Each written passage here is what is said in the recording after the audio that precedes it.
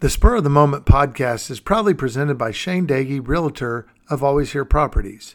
Selling your home, buying your home, first-time buyers, investors, and seasoned home buyers. Call or text 512-540-1626, and I'll be glad to help with all of your real estate needs.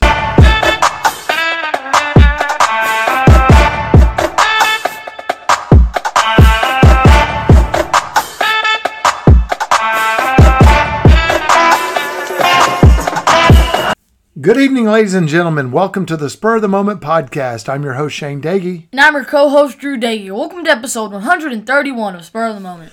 Yeah, coming straight from the Simonator Studios in the heart of Texas. The streak is over.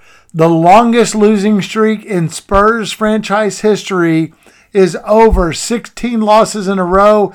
Ends with our last February game against the Utah Jazz, the last game also of the rodeo road trip. Spurs get the dub, winning by a score of 102-94. Drew, what were your thoughts about this game and where the Spurs are going?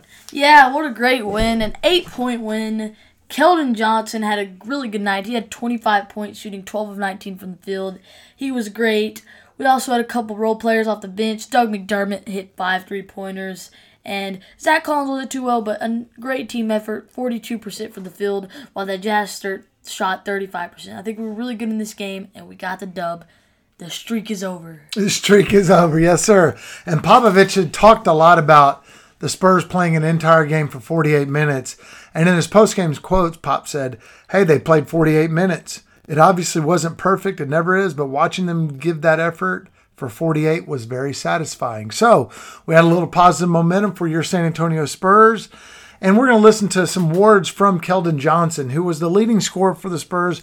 Really had an awesome night, and he's your Spur player of the game. Oh, definitely. It's always a good feeling when we win. So it's definitely a great feeling. Ain't nothing like it, man. I mean, we fought. We continue to fight.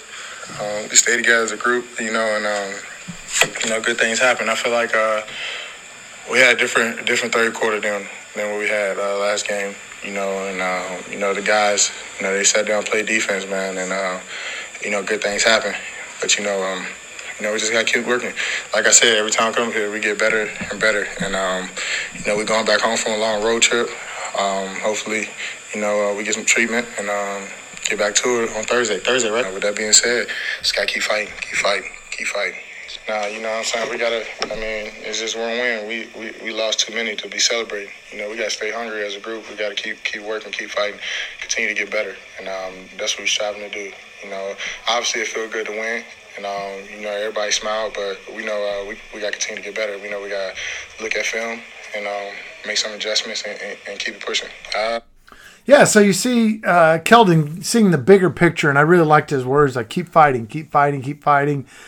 The season we're now with, 20 games left overall on the season. So just got to keep fighting and finish off strong. But let's not fight too hard so we can stay in that lottery picture. Especially with LaMelo getting hurt. Yeah. I didn't hear about that yet. Yeah, no, Drew just brought up.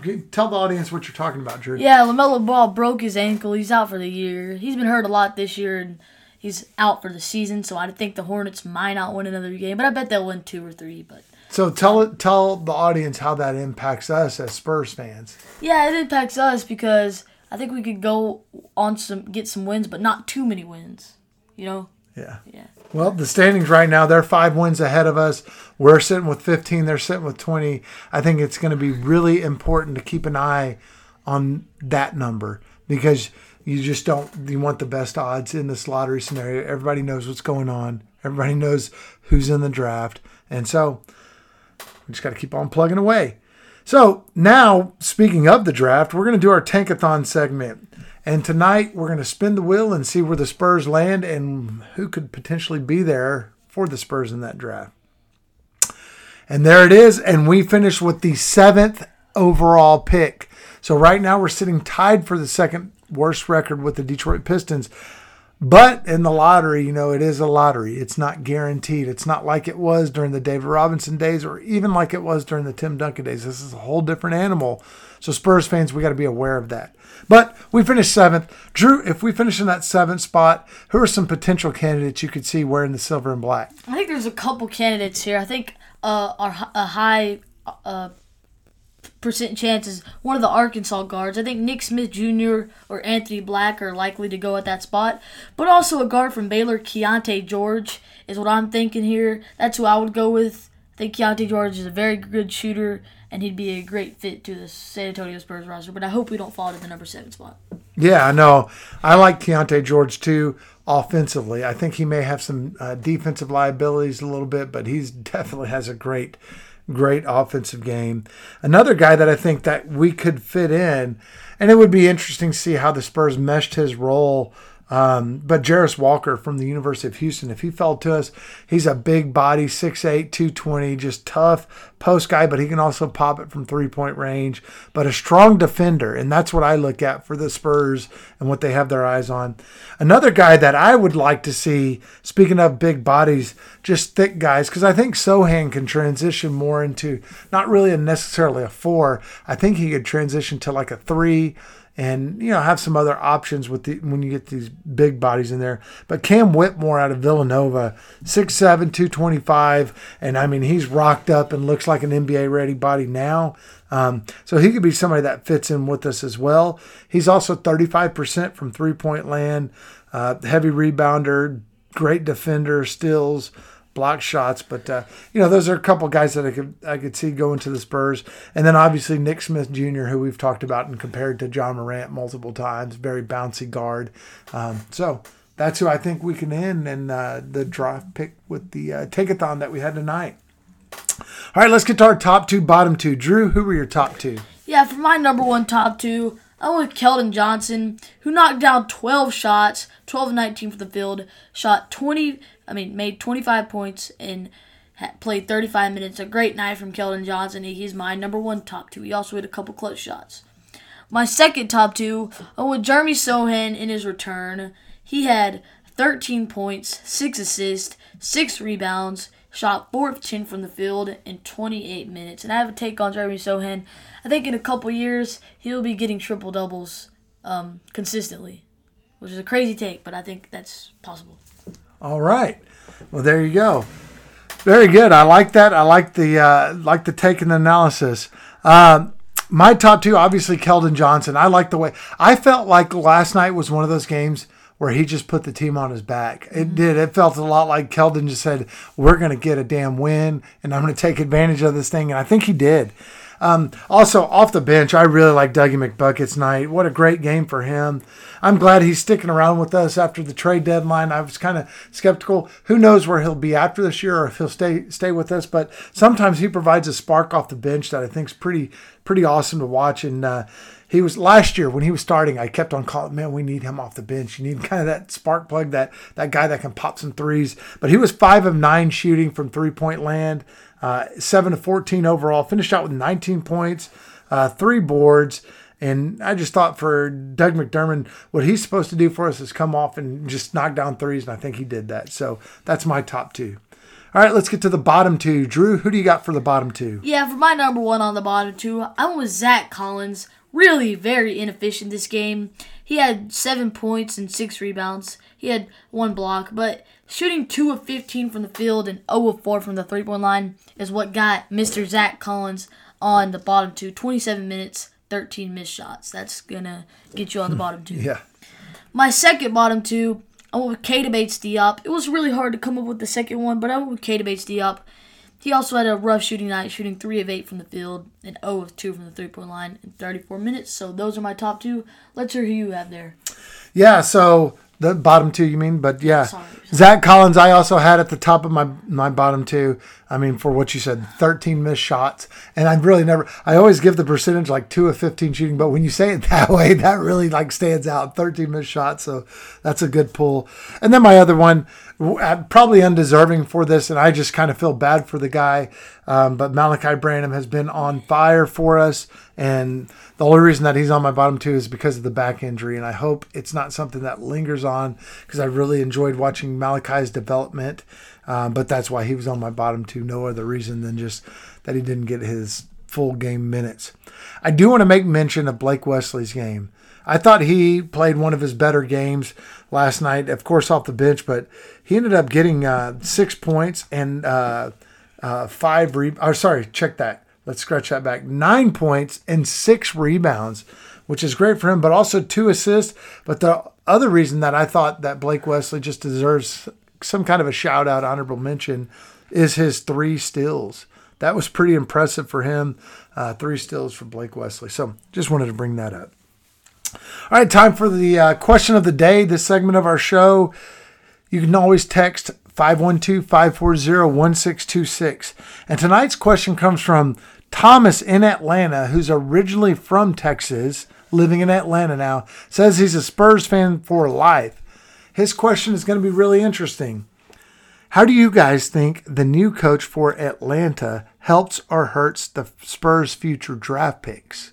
So, just to kind of brief you on the Spurs' future draft picks from Atlanta, that's in the DeJounte Murray trade, we have their 2025 first rounder. So, wherever they land, we get that pick. In 2026, we have a first round swap option. So if they happen to be higher than us, we get to trade draft picks with them, and then they get ours, we get theirs. And then back in 2027, we have their first round pick wherever it lands. So that gives us 2 first round picks, both in 25 and 27. Both of those will be the Hawks. So the swap seems to be the one I'm focusing on a little bit. But what do you think that does? Quinn Snyder, ladies and gentlemen, if you're not familiar with, a former Austin Spurs, or I should say Austin Toros at the time coach, really good coach, but also former Utah Jazz coach that, bailed when the Gobert, Donovan Mitchell trades happened, but he's now the Atlanta Hawks coach. How do you think this affects us, Drew? Yeah, so I don't really think it affects us that much. Hot take. I think he's an overrated head coach, in my opinion. Wow. Why do you think he didn't have a job at the beginning of the season? Because he walked. He walked, yeah.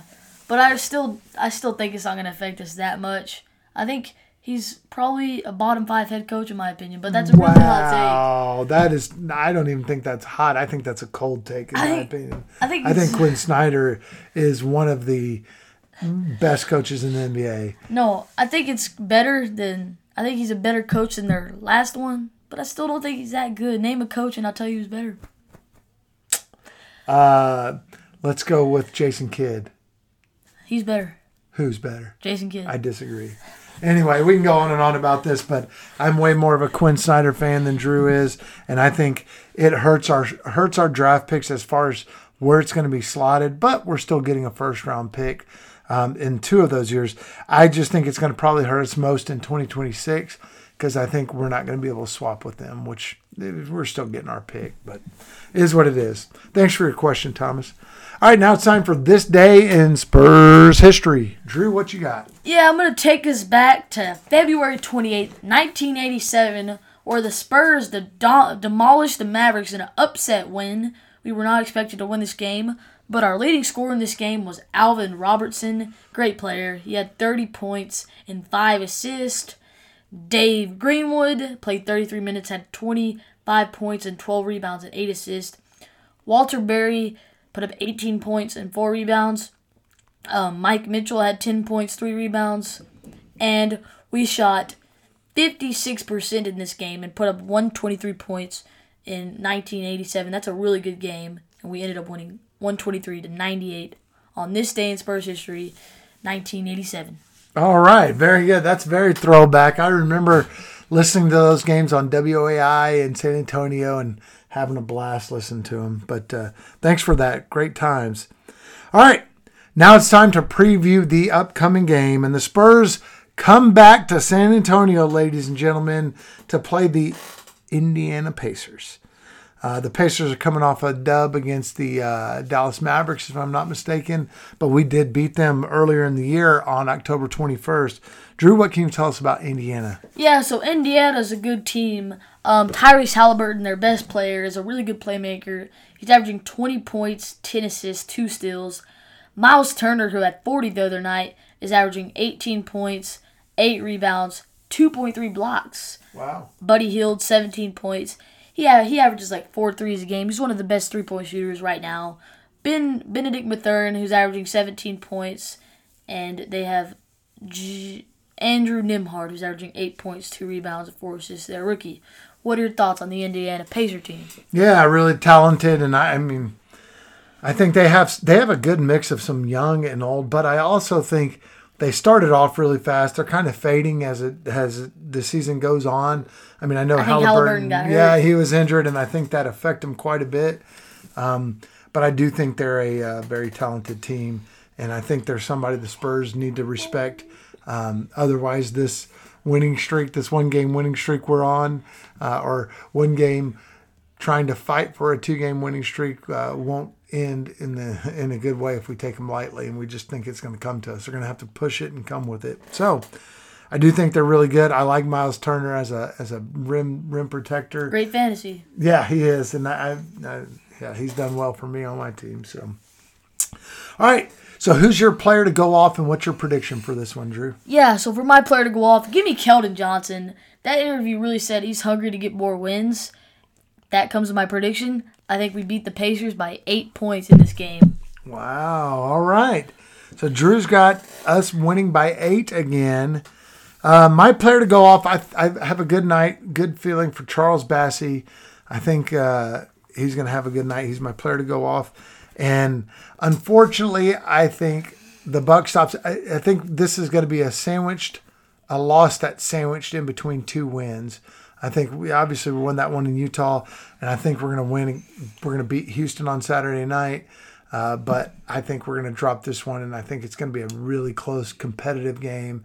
But I see us losing by 5. I hope I'm wrong, but that's kind of where I see it. All right, ladies and gentlemen, thanks for joining us on the Spur of the Moment podcast. We appreciate you listening. We've had a great spike in numbers recently, and we appreciate the loyal listeners that are sticking with us. Drew, would you take us home, please? Yes, thank everybody for listening. I love the support on the podcast. We hit 1,000 listeners a long time ago. I forgot to shout that out. Yeah. But thank you, everybody, for listening. And as always, go Spurs, go!